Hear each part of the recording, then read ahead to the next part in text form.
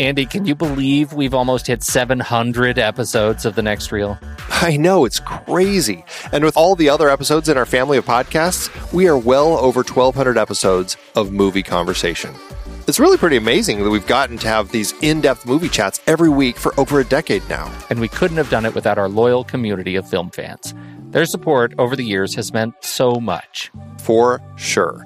That reminds me, we should give the merch store a shout out. Buying shirts from thenextreel.com/merch is a great way listeners can continue to support the show. Plus, they get to sport our great designs. Absolutely. I think sometimes folks forget we have a variety of shirts, mugs, phone cases, and more available. In fact, a great place to start is with a shirt sporting the Next Reel's logo. We also have that classic Fast Times Spicoli Surf School tee, or the weirdly popular Rusty's European Tour shirt. The one from National Lampoon's European Vacation. Why is that so popular? Search me, but we have sold a ridiculous number of those. I guess there are a lot of Rustys taking trips to Europe? We're always adding new designs based on movies we've covered, like our brand new design for a streetcar named Desire, featuring a streetcar named Desire. So if you want to rep your love of TNR and films, head to thenextreel.com/merch. Every purchase helps us continue to have these weekly in-depth conversations. So visit thenextreel.com/merch today. And as always, thanks for listening and being a part of the Next Reel community. We've got lots more great movie chats coming your way. Andy, it is hard to believe that we have been having in-depth weekly conversations about movies since 2011. You are telling me. Producing this show week after week requires a ton of work behind the scenes. If you'd like to help support our efforts, one easy way is by using our Originals page when shopping for books and movies that we've covered. Just visit thenextreel.com/originals. Your purchases made through our links give us a small commission at no extra cost to you and allow us to keep having these great discussions. I love The Next Reel Season 4. Do you know why? I don't. Why? Because we got to talk about my favorite movie, Terry Gilliam's Brazil. That's not even an adaptation. No, but it was such a great part of our great Terry Gilliam series, and a few others in that series were adaptations, like The Adventures of Baron Munchausen, adapted from Raspi's stories, and La Jetée, which inspired 12 Monkeys. Oh, right. And for our Man with No Name trilogy, we saw how Sergio Leone's A Fistful of Dollars was basically stolen from Kurosawa's Yojimbo. We added Labor Day to our Jason Reitman series, adapted from Joyce Maynard's novel. Oof, there's one we'll always regret. Our big Stephen King series covered adaptations like The Shining, Cujo, Christine, and Stand By Me, great horror and coming-of-age tales. Another Coen Brothers adaptation, too. We got to talk about how they turned Homer's The Odyssey into Oh, Brother, Where Art Thou? For our holiday series, we did The Bishop's Wife and The Poseidon Adventure. And who could forget seeing Alec Guinness in the adaptation of Kind Hearts and Coronets during our series dedicated to him. We really need to do more of his films. Truly. We had our first film noir series with classics like Double Indemnity, Detour, and Out of the Past. And our black and white cinematography of James Wong Howe series with The Thin Man, Sweet Smell of Success, Seconds, and King's Row. So many adaptations. Oh, you're not kidding. Dive deeper into these originals and more at thenextreel.com/originals. Every book you buy helps support our show. Get the full list at thenextreel.com/originals and start reading today.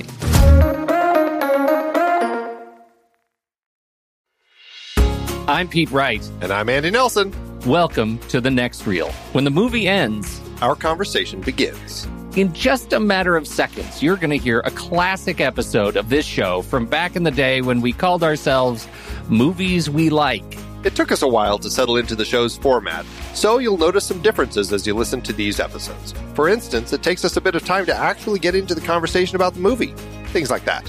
But we're still proud of the conversations about the movies themselves, and we think they're worth keeping in the library. So enjoy these episodes from our back catalog.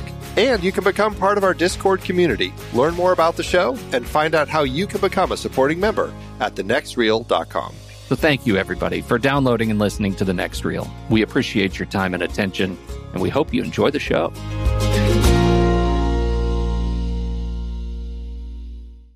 Oh, Andy, it's going to be one of those nights, my friend. Can you feel it? It's in the air. Yes, it is. I thought that was rain in the air. No, you have some rain, right? That's rare. It's, yeah, I know. A couple of years worth in the last couple of hours. It seems that way, yes. What do they call those? Do they have some fancy name for those?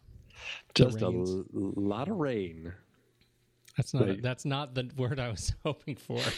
A deluge get is really what it felt like. Well, you get the dust and the wind, and that's the haboob, right? And so Right. I expected something more with more gravitas. Is deluge? Does that work, or is that not? But deluge is played, man. That's all. It's been done. So old. Yeah. Even monsoon has really run its course.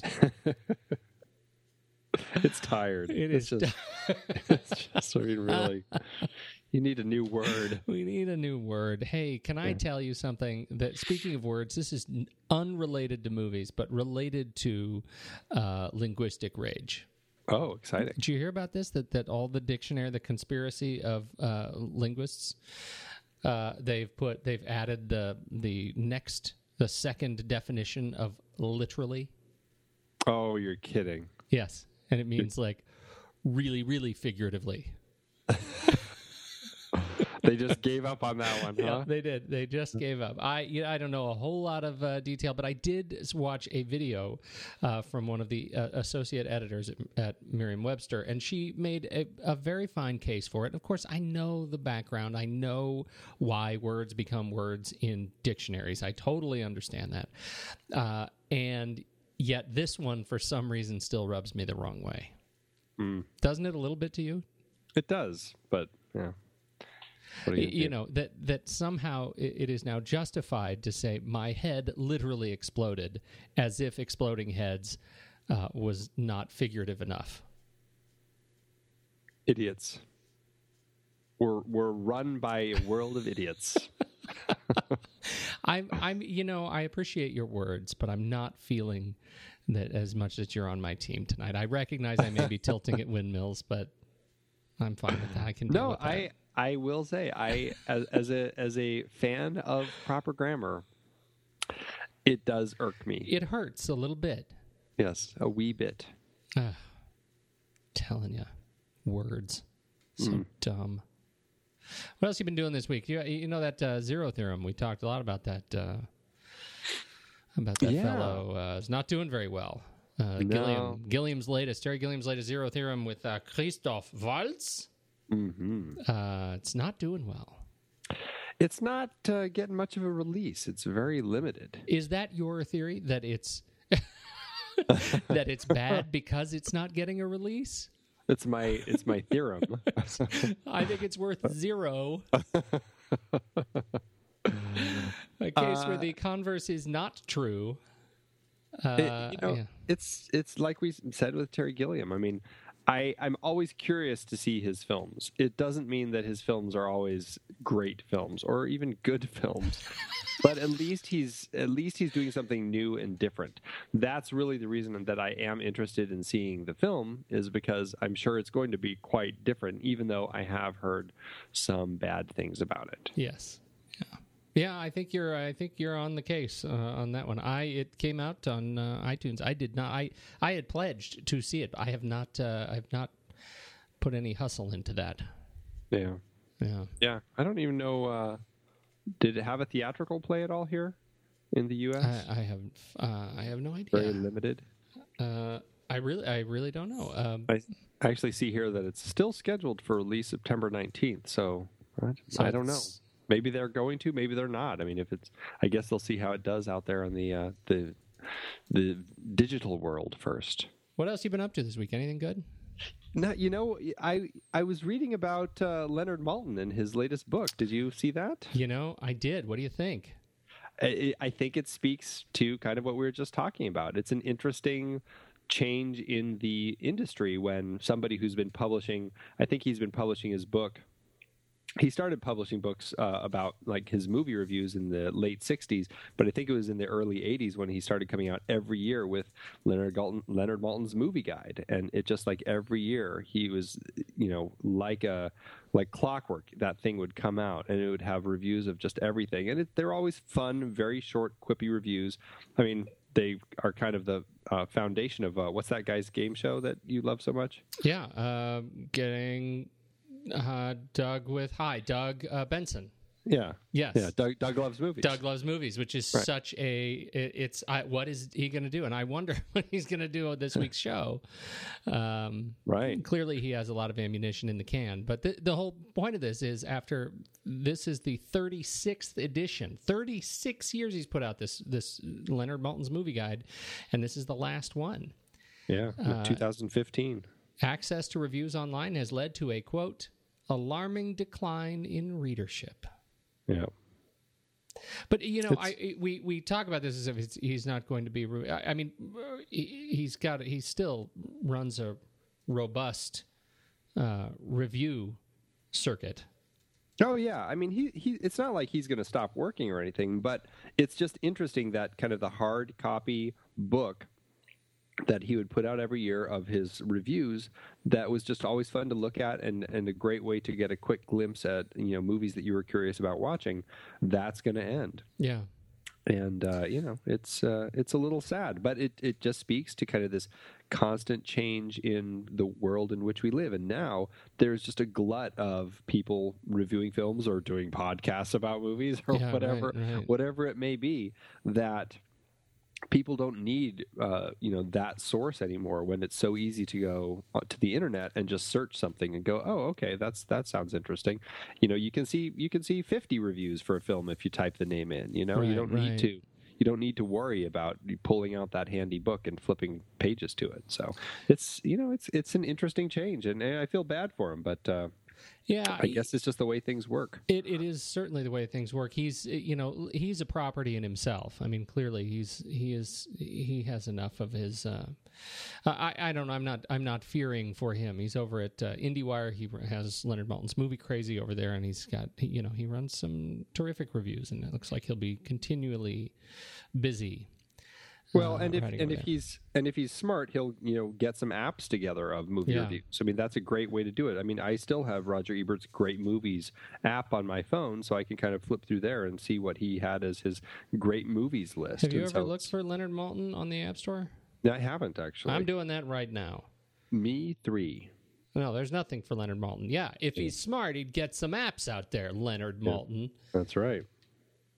Sort of surprised he didn't lead with that. Keep the book alive until you have the app. Exactly. Leonard Maltin. You want to? Should we tell the people where we're from? Where are we from?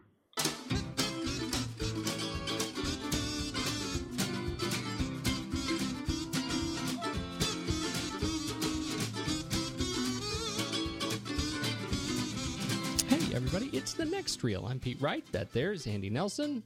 Hey, and we spoil movies. Grateful that you put your movie spoilage in our hands this evening. We're going to be continuing our epic saga, The Man with No Name trilogies from Sergio Leone, for a few dollars more tonight. But first, you need to learn more about the show. You head over to thenextreel.com, and you can read the blog stylings of the once future king, Steve Sarmento. You can catch up with all of our past shows and all of the special monthly Film Board episodes, where we do this kind of a thing with the Gang of Thugs for new release films as well. So you should do that. You can join the conversation at facebook.com/thenextreel or twitter.com/thenextreel or on Google Plus or, even Pinterest. You can take a look at our massive library of fantastic classic posters from all of the movies that we've talked about and more right there on Instagram or on Pinterest. So you should do that. But most importantly, we have to catch up on the Instagram hashtag Guess the Movie hashtag Pony Prize Challenge. Andy versus the people. How'd you do? I think I don't know. Go ahead. Oh, I don't want to spoil it. You think you did okay? I did all right. I made it 4 images in. That's about halfway. Yeah, 4's pretty good. Yeah, not too bad. Number 5 would have crushed it for you. I think that was placement. Yes, it was. It was a $1 Million Baby, kind of tying into the series a little bit, with a little Clint Eastwood action going on. I think that there were some good images in there that misled people for a little while, so that's always the aim, I guess. And Amanda 09 ended up getting it on the 4th image, and congratulations to Amanda 09. She's now entered to win the Pony Prize. Amanda 09 amuses me. Would you like to know why? Tell me why. Because when you actually look at her profile, Mm-hmm. her profile is full of babies. I think it's all the same baby. I think it's her baby, but it's ironic that she would get $1 Million Baby when she runs an Instagram profile of 1 million babies. Wow. As if it was meant to be. Adorable babies, for sure. So $1 Million Baby, there were some good images there. I was actually, I'm going to tell you, it's rare that I am on top of it. Like I am. Even some of the more obvious ones, I don't get. Because that's not how my brain works. But this one, I had it. Really? Yeah, I did. From early on, it wasn't the second image, and kind of weird. The alarm clock image could have been anywhere, but the third image, I had it. Oh, gotcha. Yeah, I was feeling good about that. Well, good on ya. Let's do trailers.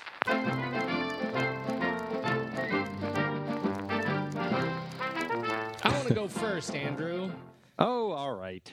Gabe Ibanez, writer and director of Automata 2014, due out October 10th, 2014 in South Africa. So for our South African listeners, this is the film for you. Antonio Banderas stars with Birgit Hjortsonsen and Melanie Griffith in this film about robots that become sentient and kidnap somebody.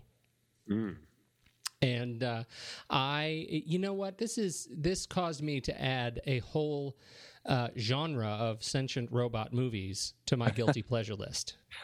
So get ready. I hope that doesn't include IA Robot. It does include that. Yes, I'm going to say it. It includes. I don't know why. You are guilty. I am guilty of finding pleasure in iRobot.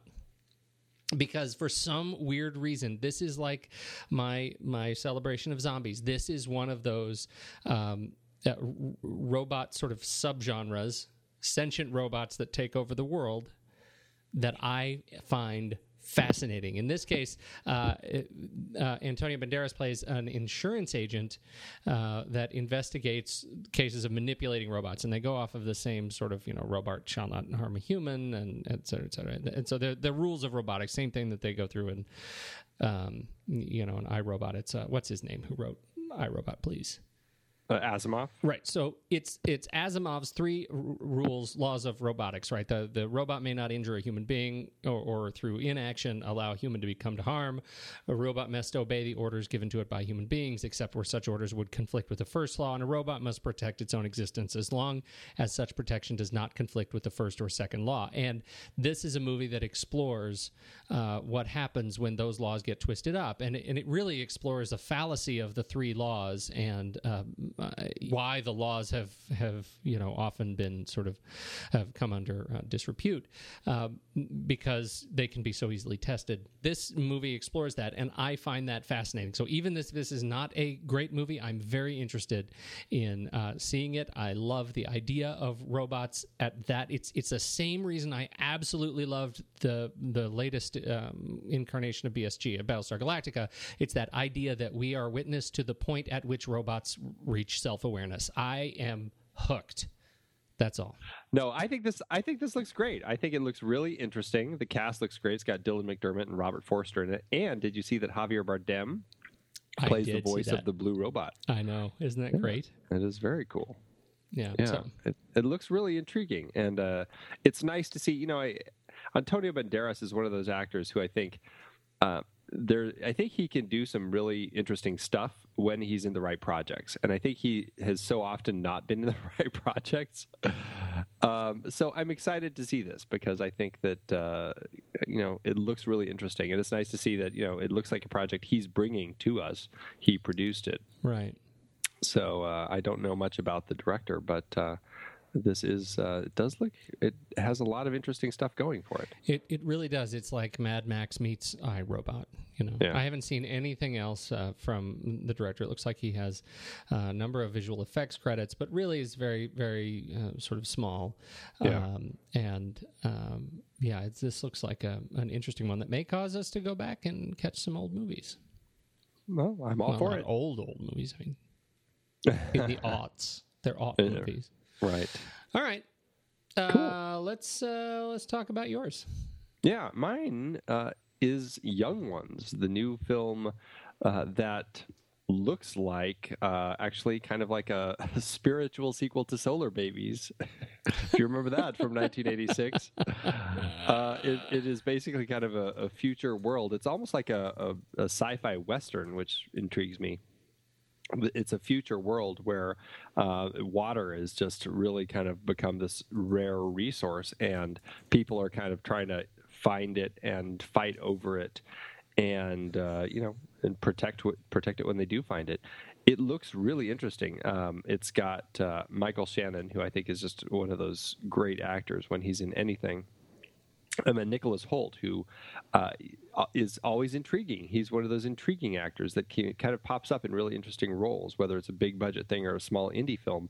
I really enjoy seeing him on the screen. And then Elle Fanning looks great in it, and Cody Smith-McPhee. So it looks like a really interesting film. And just the idea of this world where people are struggling trying to find water, and you've got kind of this psychological battle between people as they whether it's a father trying to protect his daughter from falling for this mysterious young boy who kind of rolls into their area, or whether it's the Google robot dog that's kind of walking around helping carry stuff. I mean, they've created a really cool world here, and I love the cast, I love the look, I love the feel of it, and I'm excited for this one. I'm sorry, I got really stuck trying to figure out what relationship Jake Paltrow has to Gwyneth. He is the brother.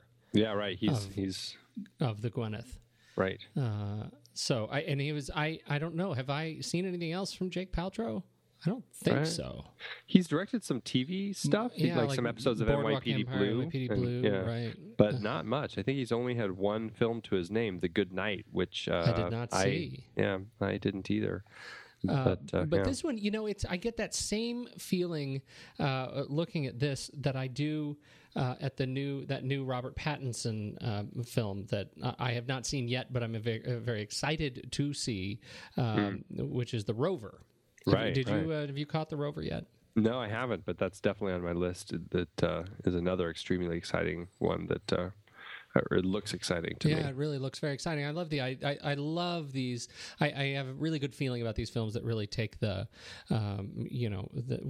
where this barren scenery kind of becomes the character. And clearly in this one, likely the major antagonist, non-human antagonist, is the land, constantly fighting the land and what they're able to do, and it's a heavy hand on this film, and I think it looks really good, much better, I think, and we can debate this maybe than Solar Babies. Yeah, well, I hope so. Although at the time, I tell you, I was quite a fan of Solar Babies. It was my 13-year-old self who saw that. I'm not going to lie to you. I did too. And there's a line that by now has been completely butchered. Because I've used it so much. I don't remember what the lead into this line was, but they said something about something totally unrelated, and then they said such and such about such and such, and that's taken from what, like bunnies, and from then on for 20 years, I would say that's what related to what, bunnies. That's kind of a thing that I did for a long time, really inappropriately, just tag bunnies to everything, and that was from that movie. That's funny. Sort of outed myself there. You did. Yeah. Cool? Here it is. They called themselves Eco Warriors. Eco being taken from what? Rabbit? That's totally it. That's not even rabbit, not bunnies. Ah. And then Rabbit says, "Hey, if they took it, they should give it back." Where is that? Did you just search for bunnies and find rabbit? Yeah, I looked on their quotes page. On IMDb. That's awesome. Yeah. Wow, I should have gone there. I would have sounded more together. Okay, well, now I get to change myself up again and go with rabbits. From here... That's right. It'll be the defining line in your life. There was the bunnies part of your life, and there was the rabbit part of your life. I've matured and become a rabbit. I think we should go get a few dollars more. You remember him, don't you? He's Clint Eastwood. And him, John Wells. The great actor Gian Maria Volonte. They were the men who excited you so in For a Fistful of Dollars. Here they are, united once more, Clint Eastwood and Gian Maria Volonte, under the inspired direction of Sergio Leone, better known as Bob Robertson. And for added good measure, Lee Van Cleef, in a fast-moving film crowded with action. For a few dollars more. It's the story of two bounty killers, men who inspired fear in the worst criminals. What made these men tick? Well, there's such a big reward being offered on all you gentlemen that I thought I might just tag along on your next robbery. Might just turn you into the law. Naturally. I'll be in the tavern. The air around here stinks anyway. Just like the food. But the month will go fast. Yes, these men knew how to wait. Because in a land where life had no value, death might have a price.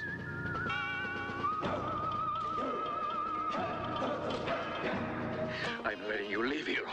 That's so you can tell everybody you've seen what takes place here.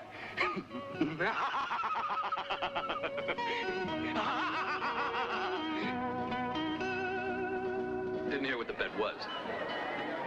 Your life. I like this movie better than the last one. Do you? So much I want to sing about it. Wow, that's quite a bit. Like I'm on Broadway. I think I do too. I actually really like both of them, but I think I like, for a few dollars more, I just enjoy the characters in this one. I feel like Leone came into his own a little bit more with this film. And, you know, Fistful of Dollars, in my mind, I always end up having the comparison between that and Yojimbo so much. And I feel like I've seen Fistful a lot more, and maybe it's because of the Yojimbo. Every time I see Yojimbo, I feel like I also just watched Fistful of Dollars, and vice versa, you know. But this film I haven't seen as much, but I don't know why that is, because I really do enjoy this film. I really do. I was surprised because I like you, I haven't seen this movie. Well, it's been a long time since I've seen this movie for sure. But I found from the moment the opening sequence, it just absolutely slays me. Leading into these just wonderful credits, another fantastic Eugenio Lardani credit sequence that is just wonderful. And from that moment on, I am totally in. I think one of the nice things about this movie is that it's kind of a buddy movie, but nobody is good in this movie. The characters sort of, the depth of their malice is ratcheted up in this film over the last one. We don't have quite so many hints of hidden good guyness that we talked about in the last one. And yet, by the end of the film, when we do the Leone three-way standoff, it is super intense. And I think the way we get this sort of layered emotional baggage is sort of seeded out to us so slowly and so over the course of 2 hours that by the time we get into that triangle, it really has much more weight for me, emotional weight for me, than the first film of the trilogy. Yeah, it definitely does. I mean, you get a lot more time as Leone progresses in his films. They get longer and longer, and that gives him time to really develop the characters a little more, to play around with the scenes, like the standoffs that they each have. At the beginning, the story itself doesn't start for at least 20 minutes or so while we're just meeting our two lead characters, right? Which is a nice change to kind of give us an opportunity to get to know both Colonel Mortimer and Manco, played by Lee Van Cleef and Clint Eastwood, respectively, as they kind of are these two bounty hunters, or bounty killers, as they call them in the film, who are basically pursuing some bounty that they're trying to catch or kill so that they can make some money. And it's a great way to introduce both of these characters before we even get the story going. And so you get a lot more of that development, which I really enjoyed. seeing how Leone kind of developed the story with these characters, gave it more time, and and even Colonel Mortimer's character. I mean, you said that there's not as much good, and I don't know if I'd say that completely. I mean, he definitely is kind of. They're both bounty hunters. They're out to make a buck by killing people, basically. Well, and let's be clear. Yeah, I mean, they're bounty killers for a reason in this film. Like, they don't take anybody. Right. They kill everybody they look for. They're killing. Yeah, it's right. Always dead. It's always dead or alive, but they go for dead. Right. Exactly. But I mean, there is an interesting story of revenge that he is pursuing in this film, and I do find that interesting, and I enjoy that bit of the film because he's not completely bad. There's an element to him that is, trying to find justice for his sister that Indio, played by Gian Maria Volonté again, killed. He was raping and killing. Or raping and caused to kill herself, I guess. But right. And I think that's an interest. So let's walk through the film just a bit, because I imagine there are other people who have not seen this film or certainly seen it in a long time. So this film opens and with like you say, this long, really restrained introduction of these two major characters of Clint Eastwood, Lee Van Cleef, and they are both on a bounty. They're looking for and executing this bounty killings for the money. But in the process, we learn that they're looking for, or they discovered that there's a particularly high bounty, $10,000 bounty on El Indio. This was, as you said, played by Gian Maria Volonté. And that's what begins sort of the search for El Indio. And we don't know up front that there is any connection between Mortimer and Volonté beyond, and Indio beyond the fact that it's a bounty and he's a bounty killer. Yes? Right, exactly. I mean, there is that really fascinating editing montage when Mortimer first sees the poster advertising, the bounty for Indio, which, always strikes me as just completely out of left field. The montage where it's like, it shows the poster and then it's like you hear the gunshot and it cuts to Mortimer's face, and then bang, bang, bang as it's cutting back and forth between him and the poster. Yes. It's a very strange little montage, but you realize why that is as the film comes to a conclusion.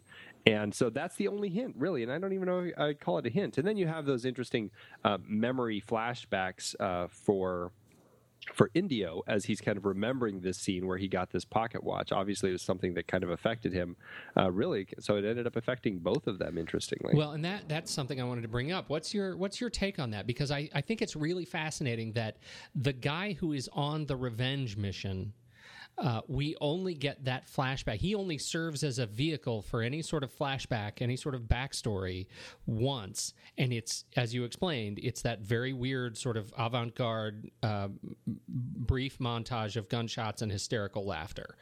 And from then on, the guy who serves as the vessel of the flashback is the main criminal, the violator and rapist, that actually serves as the guy who delivers the journey. Like, he's why we're going on this journey. And typically, I think it's the other way around, right? Where it's the guy who's seeking, who it's his perspective that delivers the heart of the story. Right. Yeah, it's a really interesting way to structure the script where something about that crime affected Indio. I mean, we already know we know he's twisted. We know he is content to murder women and children. He's this horrible guy, and he laughs at what he does. I mean, he's just really despicable. But in this flashback, he kind of sneaks into this room where there's a man and a woman, like husband and wife, who are together in their bedroom, and he guns the man down and then rapes the woman, and then takes this pocket watch that is kind of this, chime that has a picture of her in it that plays this tune. And from that moment on, he is plagued by her, really, in his mind. It's as if that tune, he can't get it out of his head. And it's almost like this reminder that, because she escapes him, she's really kind of the only person who escapes him, because while he's raping her, she grabs his gun, and she doesn't kill him, she kills herself. And so that may be the thing that kind of triggers this thing in him where he was defeated, and it's going to, drive him crazy because that's the one person who got away. And I've, read some people where they say that, there are hints throughout the film that he is impotent from that moment on. And that's, something that has been driving him. And that's partly the thing that's driving his madness. I don't know if I got that out of the film, but it is an interesting way to look at that, as if that moment is something that kind of made him crack a little bit. And I mean, you see that through the film. He's definitely a kind of a damaged man. I mean, he's he's smoking pot. His buddy keeps giving him joints to smoke, and every time he does, I mean, it's like kind of that weird music plays, and he just like almost like passes out there, And it's I don't know. I think that he is a man who got stuck in the past when this woman got away from him, and so it is a very interesting idea that he is the one who brings that memory back, and Colonel Mortimer is the one who isn't thinking about the memory, but obviously is the one who works to avenge his sister and brother-in-law. Right. And that in the end, I mean, that's what I mean. Like, you get this hint. I guess you could read it that there's a hint of good in Mortimer, but I don't give him that much credit, because at the end, even though he has finished his journey, right? He's finished his revenge journey. He's killed his sister's killer, and he gives all of the bounty, all the bodies, the pile of bodies he gives to Manco, to Clint Eastwood, to draw off to get the bounty. We don't get any sense that has changed his life at all, that has changed his path. He's still a bounty killer after this little hiccup in his adventures. Right, yeah. And I think that's, generally true in most revenge stories, where the person finally does the killing, but then finds that, it really doesn't bring that person back. It really doesn't change much for them. Yeah, I don't know that I would say in most revenge thing. It may not change for them, but generally once, you have this journey, once you get there, your job is done. It's a strange journey for him, because he doesn't, Indio is in prison up until that escape at the beginning of the film. Right. And if he really wanted revenge on Indio, I mean, while he was in prison, he could have thrown dynamite into the cell and killed him or something. Right. I mean, there are ways that he could have done that. He didn't seem to care about pursuing Indio until he found out that he escaped. So, I mean, maybe it is just another part of his... Yeah, maybe it was. Hey, isn't it? Maybe that was and that's the first thing I thought was, because you said, I mean, they establish precedent in the film that tossing dynamite into a cell is a really good way to break somebody out of jail.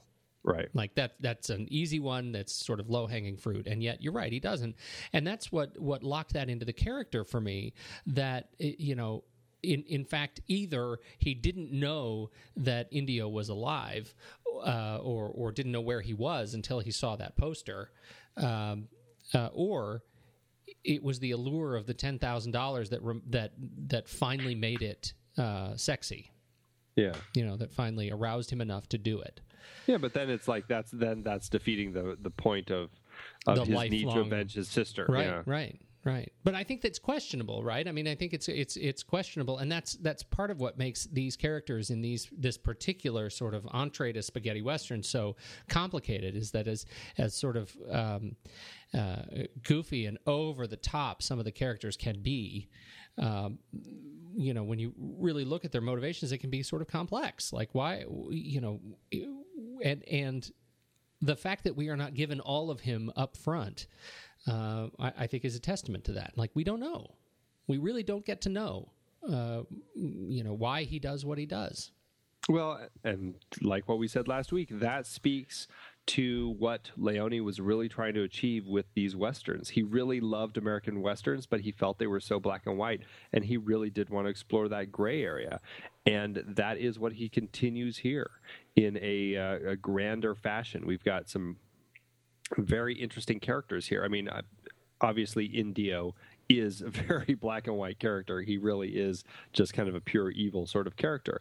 But Mortimer and Monko both are much more in that gray area. I mean, they live as bounty killers. Their job is to, or really their profession is to go out and kill people for money. And it's, it's kind of a dirty profession, whether they, and they have to even join up with the bad guys for a while to kind of weasel their way into the group. So they really are operating in that gray area that I think is exactly what Leone was wanting to do. And that's why I think it makes these characters so much more interesting to watch than, a lot of the other Westerns. I think so too. They play with honor, this sort of honor among thieves in kind of an interesting way, right? There are a couple of examples. One, we do see these guys come together and they kind of test each other in a really nice shoot off at night. They shoot each other's hats down the street, and you get this sense that they're building, certainly not trust, but at least awareness of one another and their skills, right? They come to terms with the fact that they're both hunting the same guy. They aren't clear about the motivations for doing so, but they do know that together they're more likely to create a sort of between the fire scenario where they can actually take on this gang and catch their bounty. Yeah. And so they team up.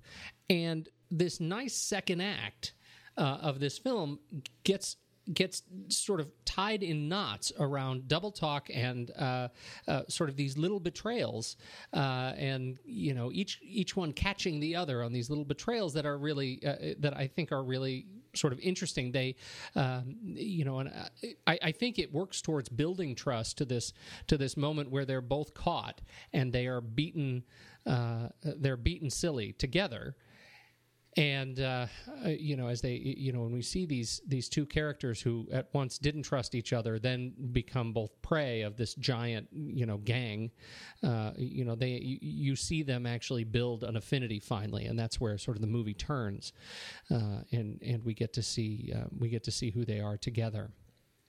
But I really like the way they play with this, as we have in one sequence, Eastwood and Van Cleef are talking, and he says, "Are you going to take him north?" "Yeah, I'm going to take him north." And so immediately they split up, and Eastwood talks Indio to go east. Well, he talks him into going south, and Indio says, "I think I'll go east." So, but either way, he's not going north. But who thinks through the plan?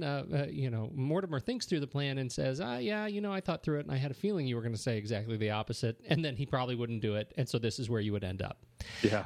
And so we end up those little tiny nudges, I think, really do well to play with this concept of honor among thieves, of essentially what amounts to a buddy movie. It's a little bit of comedy where you see these two guys catch one another.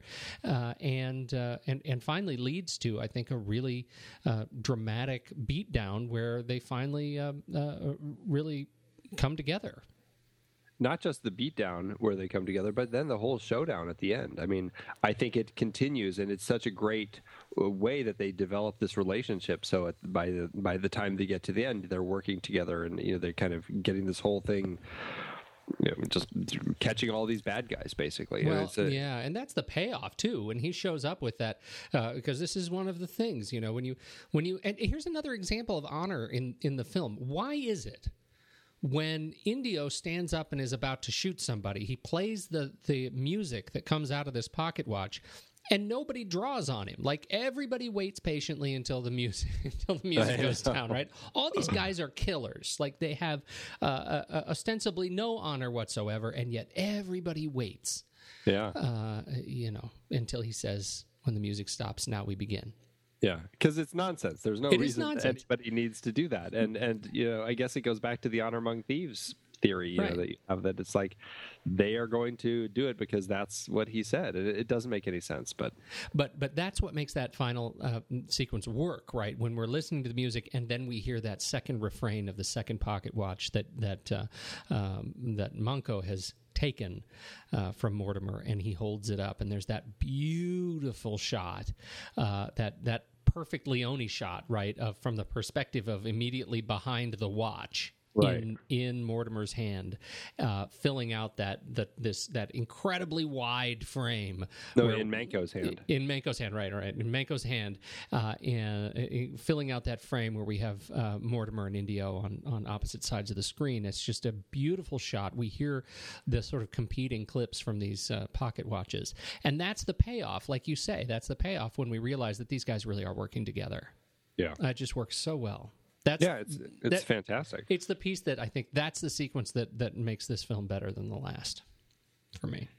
Yeah, I mean, I think a lot of the elements of the characters just work so well together, and it's an original story, so it's bound to kind of just, be a little stronger because he wasn't, just doing what somebody else had done well before him. Right. So, yeah. What else sticks out for you? Just like Leone, I think Ennio Morricone is growing quite a bit with his scoring, and I think the music in this is just. I mean, I think they both have fantastic themes, but I think this one just is that much stronger, and I think that. I mean, he continues kind of that. He's kind of got the electric guitar in his score. He's got the Jewish harp. He's got the whistling, the whip cracks, the gunshots, the choral chanting. Everything is going on all through the score, and it's just such an amazing score. And then what he does, I think, really well, just like he does later, a couple of films with Leone later in Once Upon a Time in the West. He incorporates a musical element within the film into the score, and so that pocket watch actually, it's the chime that it plays actually becomes a part of the score, and so you get this great blend of that music as it's actually something that the characters can hear, but then it's something that's really just the score that only we can hear, and it's going back and forth. And I think that's just all of this with the music that Morricone does here is just so much stronger than Fistful of Dollars, and it'll continue to get stronger in the next film. But I love listening to the progression of his music from there to here to Good, the Bad, and the Ugly, and the themes that he has for each of the characters, the little stings that he has, like when Colonel Mortimer comes outside at that the first bounty while that guy's riding away, and he opens up his saddlebag and you see all those rifles in there. Yes. You got that great musical sting right there. I mean, he's great at giving just those 1 or 2 second little hits that Leone needs to kind of emphasize some points. And it's a strong element in the film, and I think Morricone is a versatile musician that clearly knows what Leone needs to make these films. That's an interesting point. I was listening to The Treatment this week with Elvis Mitchell. It's a fantastic show on KCRW. I know I've talked about it before on the show. And James Gunn was on the show, and they were talking at some length about about this idea of kind of the power of music, working with the music and working with the music, how it defines the actual creation of the film, not just the scoring of the film, but actually defines a creation. And it's one of those things he worked with his composer to develop the music so they could listen to it on set. And one of the things he kept coming back to was the Leone-Morricone partnership. And it makes me think, I haven't been doing enough due diligence, or not due diligence, but due justice to the fact that these guys together, really, it's their work together that redefined how we see the Western, right? Yeah, right. Using that sort of the whistle and the floating lyrical strings to pair up with this incredibly sort of rugged vistas. It defines our emotional response to these terrific shots. Yeah, it absolutely does. And like James Gunn was saying, I mean, Morricone would compose the music for these before the shooting started, right. and Leone would actually play the music on set to kind of give people the sense of it. And I think that's something that works really well with both the music and Leone's direction, is the understanding that Leone is not making these films where he's just capturing reaction shots of people looking at each other. He's really like the shots of people looking at each other are really just a part of the pacing of the film and are part of the landscape really that you're kind of seeing, and the music ties into that perfectly, like especially like in the showdowns and the writing and all of that sort of stuff. It really works to emphasize those moments and to show us that we're not just cutting to Lee Van Cleef to get a reaction shot as he waits to see what Manco is going to do or what when the music is going to end when he's in his duel with Indio. It's not these reaction shots. You're actually getting these shots where he holds on them and they look at each other, and it's these fantastic shots. And Morricone's score works in tandem throughout the film perfectly.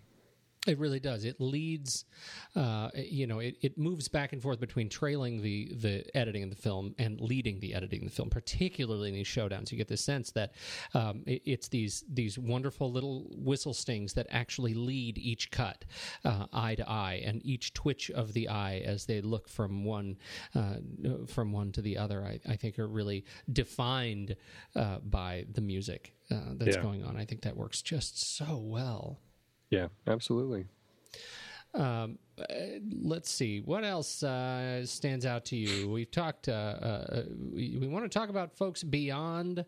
how did Gian Maria Volonté come back from the dead, I think, is an interesting question. It's interesting the way this film works because, Volonté was in Fistful of Dollars. Right. He died. Right. At the end of that movie. And so, I don't know, is it even worth asking the question, the sort of leading question about the universe? It's not really a universe, and that's the thing that why the trilogy name, The Man with No Name, doesn't really make that much sense because he's a different character in every single film. He goes from Joe to Manco here to Blondie in the next one, right. Even though the persona is essentially the exact same persona and the clothes, right, and that's what makes him the same. And Universe are not a United Artists when they released this really pushed that. The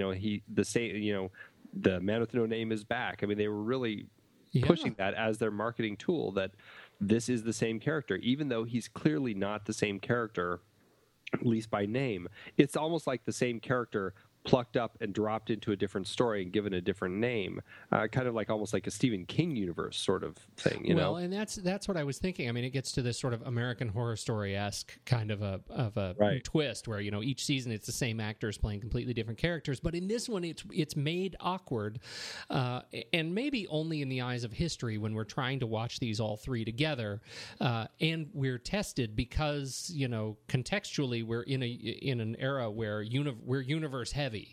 Whether it's James Bond or Marvel or Star Trek, whatever, we're talking all about these sort of universes. Harry Potter, I mean, name it.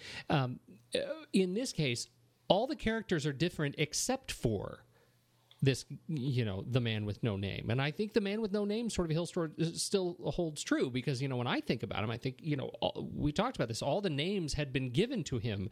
He is known as, he never introduces himself as Manco, just as he never introduced himself as Joe.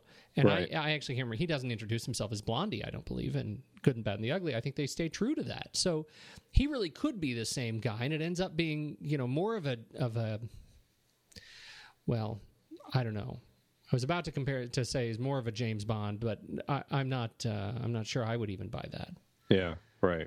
But that's what makes it awkward, I think, looking at these back to back and trying to call it a trilogy. It's a spiritual trilogy, and it just happens to be, Leone stretching the genre, maybe. Yeah, and just playing with the characters that he loves. I mean, I think that's it. Playing with the icons that he loves, the archetypes. And that he created, really. Yeah. I mean, I think he loved this persona of Clint Eastwood that he created in the first film, that he wanted to keep playing with that same character. And same thing with the, the bearded black hat. I mean, you can tell he really loves this character that Volonté plays, this archetypical bad guy, crazy, pot-smoking rapist. Yeah. Yeah, Volante is a very big actor, and Leone had a very hard time trying to get Volante to act smaller, and it was very, very frustrating for Leone, and he kept having him redo it and redo it and redo it, and Volante was just fed up, and I think that's why he didn't end up appearing in any more of Leone's films, because he was just done with Leone trying to, as he thought, make his performance too small. But clearly, he is an actor who acts very big. I think maybe it shows that he is a theater actor because his performance is so over the top. But I really, really liked his performance, and I can totally see that in this film. He is smaller in this film, I think, than the last, and I think that really serves his mania. Right? I mean, it really serves the craziness that we get in him. That sort of more subdued. That sort of eyes are always sort of half down. His eyelids are sort of half drawn, kind of. And I think that really serves who he is in the film. Well, and the only other cast member that I had written down that I wanted to talk about was Klaus Kinski. Klaus Kinski.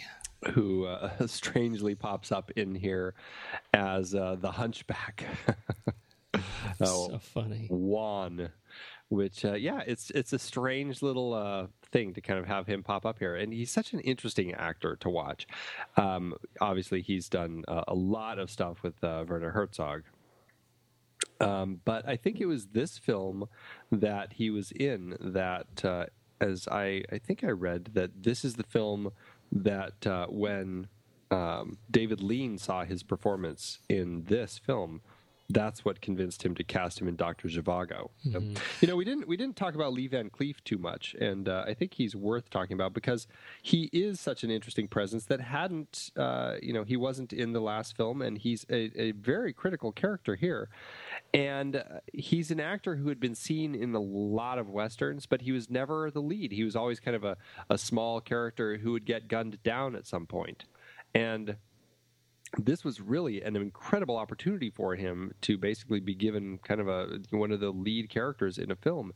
And it was just one of those things where Leone had remembered him, and while he was trying to find the right actor to play this part, and he had a few other names that he was looking at, but he couldn't afford them or whatever, and then he remembered Lee Van Cleef from one of the westerns that he had been in, and he went out to Hollywood and found him. And Lee Van Cleef had been in a car accident a few years before, and hadn't been acting a whole lot, I guess. I mean, he had still had a few things going on, but not a lot of stuff. And he really hurt his legs in this car accident. And and was having a hard time, and I guess he was near broke and everything, and Leone offered him this part, and he jumped at the chance, and he went out and shot it, and he defines just as much as Clint Eastwood does what kind of that prototypical Western character is.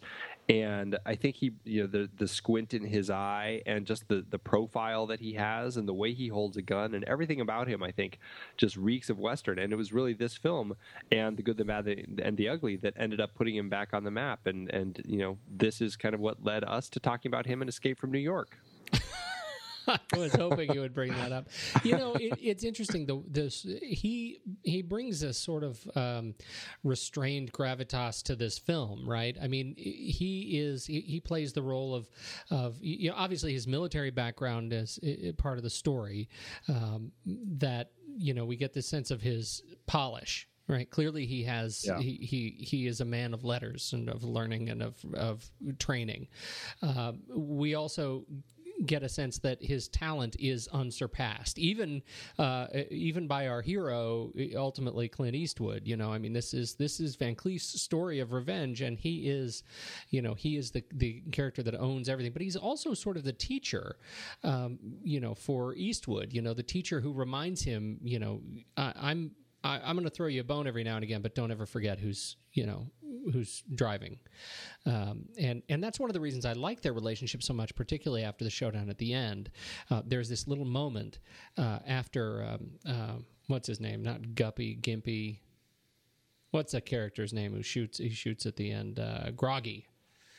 there's a sequence at the end after he's piling bodies and Van Cleef's character is ridden off, 100 yards or so, and he hears a gunshot, and it's Eastwood, and he turns around and and checks in on Manco's progress. Is everything okay? We get this sense that he's still, even after he's kind of given up his revenge, he's moving on with his life now in this part of his adventure. He's given up all the bounty. He's still sort of taking that teacher ownership or that paternal ownership of the relationship between him and the younger Eastwood. Yeah, it does kind of have that father-son. I mean, the old man and boy, they call each other quite a bit. Right. So there definitely is that sense to it. So, yeah, it is an interesting, and he does play that well. Leone continues kind of playing with religion like he did a little bit in the last film. In this film, he's mocking a little bit more, along with kind of morality. And I think it's very interesting. I love the scene when Indio is talking about his plan to steal this safe, and they're in an abandoned church, and he's up on the pulpit as if he's the preacher preaching to his people. And then the interesting thing is he was in prison with this man who had given him the plans, or told him about this secret safe in this bank that they're going to go rob. And this man happened to be a carpenter. And so it's just very funny that here is Indio on the pulpit preaching to his people about, they're going to go rob this bank and everything, and that he had gotten the word from the carpenter, which is very, a Jesus-like thing. And so I find that very interesting that he continues to play with that, and the idea of I'm not really sure if he's saying that much about religion and everything, but I do feel that he's kind of mocking it a little bit by putting this scene there and playing with these characters in this way, where these bad guys kind of hold up in this old church. It's an interesting element that I really, again, going back to what we said last week, another additional element that he throws in that helps build the film in a way that makes it a film that is exciting to watch and exciting to explore and talk about. It's a smart film. It is a smart film. Isn't it interesting on that point that he has his flock, his followers, his gang. He speaks to them from the pulpit, and it ends in essentially a betrayal. Right? Yeah. He betrays his flock for the money. By trying to get them killed and run away with one of his thugs with the money. Yeah. So I think you're right. I hadn't made quite that much of a connection until you said that there are that sort of mocking undertone is certainly present to me as well. Yeah, it really is. Yeah. Do we want to talk any more about Massimo Dallamano, cinematography of the film? I think that you kind of said it already. It definitely has just a different color palette, but I think that he works really well with Leone building these worlds and the tight shots, the extreme close-ups that are kind of just such a key to Leone, along with kind of the really wide shots. I think balance each other out really well. And I think going along with that, I think the production design, I think, is a huge element of these films. And I think just as much as Massimo does with the cinematography, I think that the production design really shines through in all of these films. It's a huge element. The towns they create, the look of the world. I mean, it's a very full world. There's a lot of stuff in it. And I really enjoy just how well designed all of that is. Carlo Simi is the production designer on these films, and he does a great job working with Leone and just kind of creating these fantastic Western worlds in Spain that, they don't necessarily strike me as anything out of the ordinary that you'd see in the Old West. I think that it feels very Old Western, and I love that.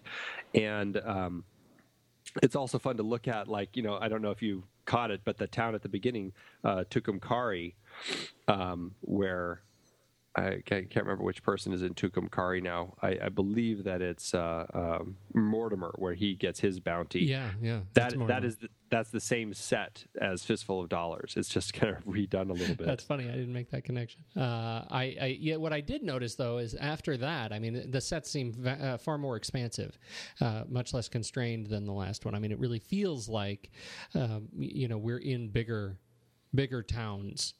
With a bigger budget to make the film. So right. It really is. Isn't it interesting in this one that,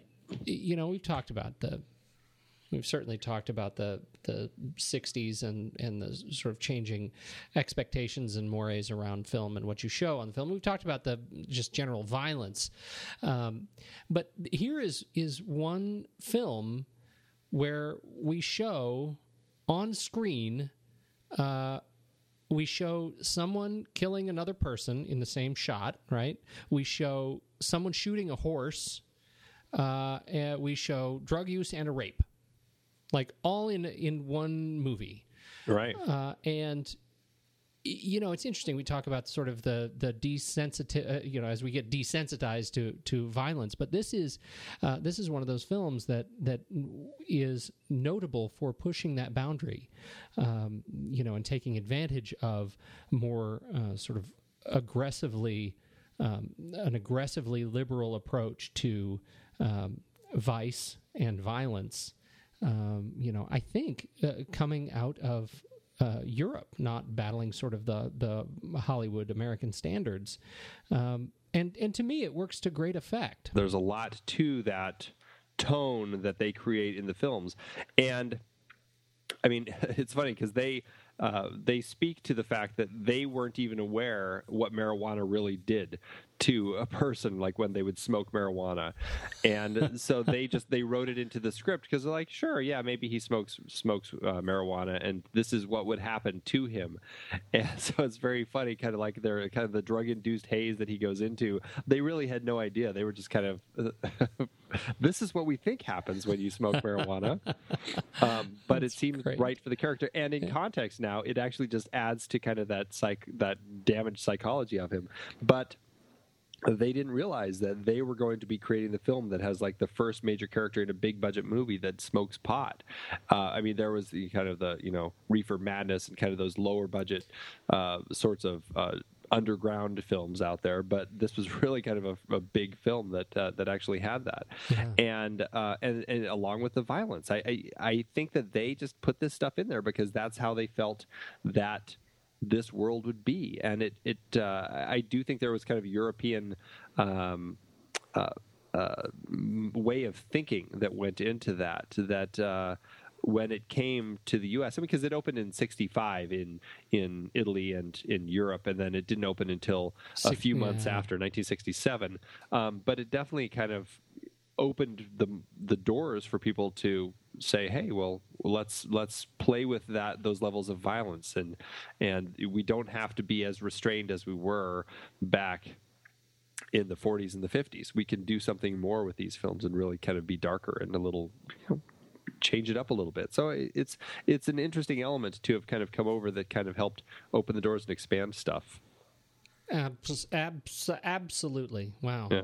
Got a little tongue-tied there. Sorry about that.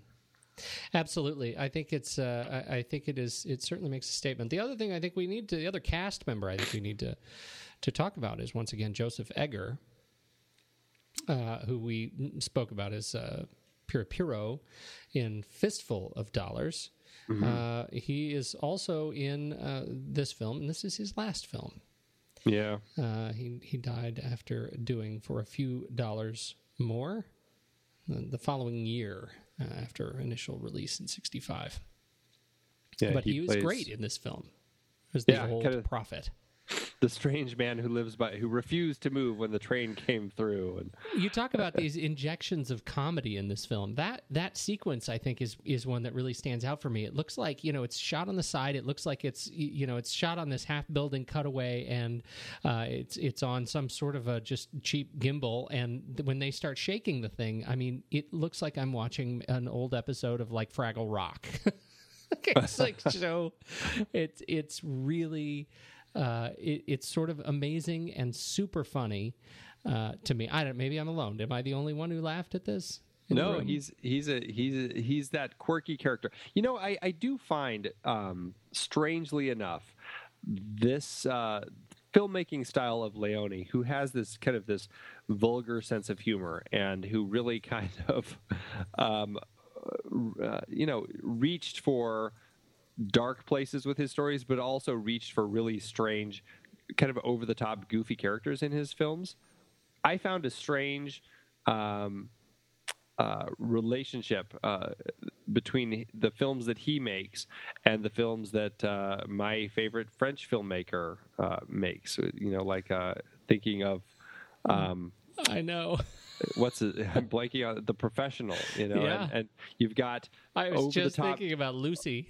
Yeah, over the Luc top Besson. Gary Oldman, and then you've got Gary Oldman's buffoon, cohorts that he works with. Exactly. It's this strange balance. I don't think that Besson's works nearly as well as Leone's do for some strange reason. I just really enjoy Leone's characters much more than I do Besson's, and I don't know why that is, but. Well, I agree with you there. But I think you're absolutely right, and that's one of those connections. I think that's really interesting. You know, when you watch again, when you look at the film in terms of character archetypes, and you see sort of the cultural kind of gestalt that they map against these different times, that works really, really well. Yeah. Two last things. All right. IMFDB. Oh, of course. How could I forget it? The Internet Movie Firearms Database. That's right. We got a few extra weapons going on here. We still have the Single Action Army, the revolver that Eastwood has, the fantastic rattlesnake, and a few other characters use that as well. But then, of course, Mortimer, he's got his Single Action Army Buntline Special. That's the one he fits with the shoulder stock and uses kind of like a carbine rifle when he's shooting that guy at the beginning. That's a little fantastic That little is a tool. wonderful little gun. It is. It really is. And then he's got the Winchester 1892 saddle ring carbine, and he's got the Springfield 1873 trapdoor. Oh, actually, that's one of the ones that one of the prison guards use. And then, let's see, there's also the Lefaucheux model 1854. There's the Remington 1866 Derringer that Mortimer has kind of up his sleeve that he pulls out to kill the Hunchback. Volcanic repeater rifles, the Marlin 1893 Colt Lightning rifle, and a good old 12-gauge double-barrel shotgun. Good old. Yep. Old Faithful. Good old faithful. So, I yeah. love it. Nothing like a few weapons. That's right. You can grab the link for that in the show notes. A few guns more. A few guns more. And then I just want to throw this out there also. In case you're interested in going and visiting the sets from this film or Fistful of Dollars or even Good, the Bad, and the Ugly, or heck, even Indiana Jones and the Last Crusade, you can head over to the desert of Tabernas in Almeria in Spain. And they actually have a mini Hollywood there where a lot of these sets are actually still around. And I believe that the town of Sweetwater from Once Upon a Time in the West is out there, and I think that El Paso, the town here where they do the bank robbery set, is still out there too. So head on out to Almeria if you want to walk where Leone and his cowboy stars all wandered. Why weren't they shooting in Mexico? It's a money thing, I think. I mean, Spain is awfully close to Italy. And well, I guess that's a good point. Italian production. They didn't have big budgets. Yeah. And so they stayed close to home. Well, but speaking of budgets. Yeah, let's talk about the budget. Yeah, this one was 3 times the size of the last one. It was $600,000.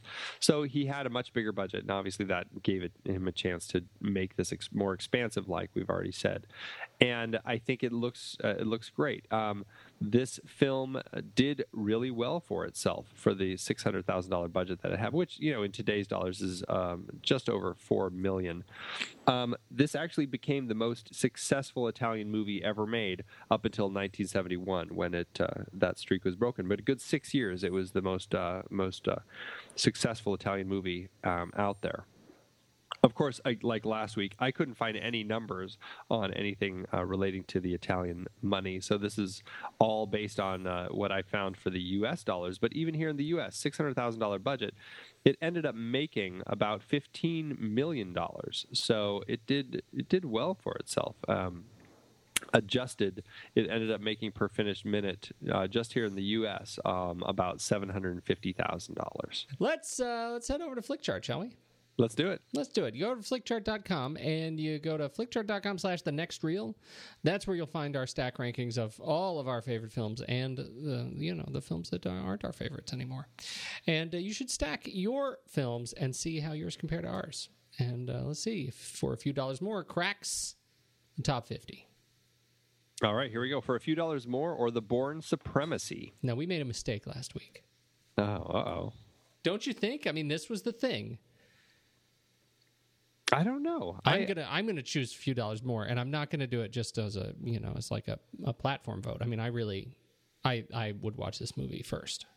No, I think we voted right. I think for a fistful of dollars, I probably would pick The Bourne Supremacy over that still. For a few dollars more, I probably would pick that over The Bourne Supremacy. All right. Well, then we're in violent agreement. We are. Violently. All right. A couple international films here. For a few dollars more, or Das Boot?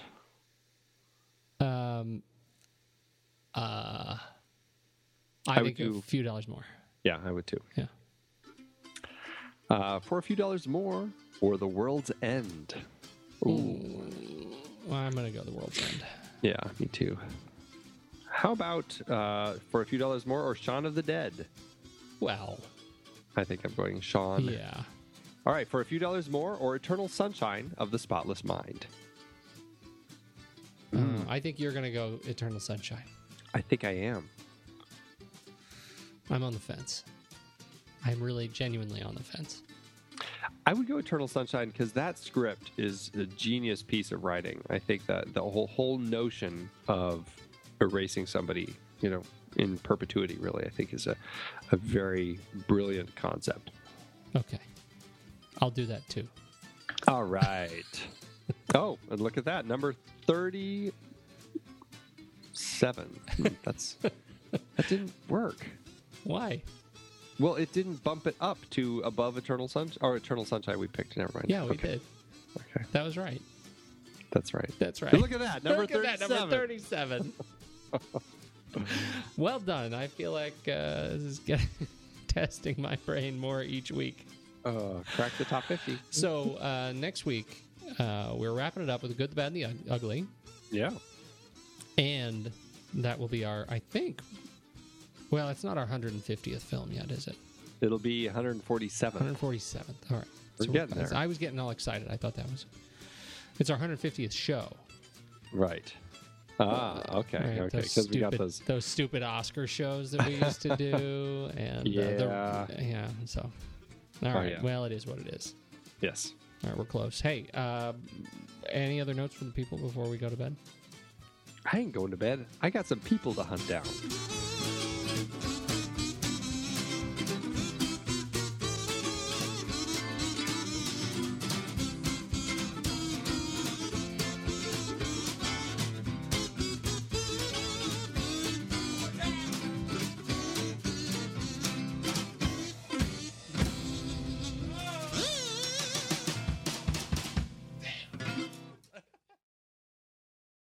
So this is by a happy camper. Other than Clint Eastwood, Lee Van Cleef was a man who could play a cowboy without thinking about it. The two together for a few dollars more. Eastwood is Monco, Van Cleef is Colonel Mortimer. Two bounty hunters chasing El Indio. Bloodshed is bound to happen. FFDM, for a few dollars more, for those who don't know, is a perfect example of Sergio Leone's spaghetti western. I totally agree with that, and I actually like the way he puts it. Lee Van Cleef, he's a man who could play a cowboy without thinking about it. In fact, if he's not careful, he will just start playing a cowboy, at Starbucks. If there is a Starbucks where he is, he's and dead heaven. now, but he's dead now. Yeah. But, he just sometimes breaks into cowboy, and he's not thinking of it. It's very dangerous. Wow. Draws on a cashier, and it's not safe having him there. What's yours? Mine is a 4-star classic Western by Alan Clayton, who says, "To know and appreciate Westerns, everyone must watch this movie. Also, the musical score from this movie is famous and has been heard inside many elevators and grocery stores." What? I don't think I've heard the theme song from For a few dollars more in the elevator in a before. grocery store?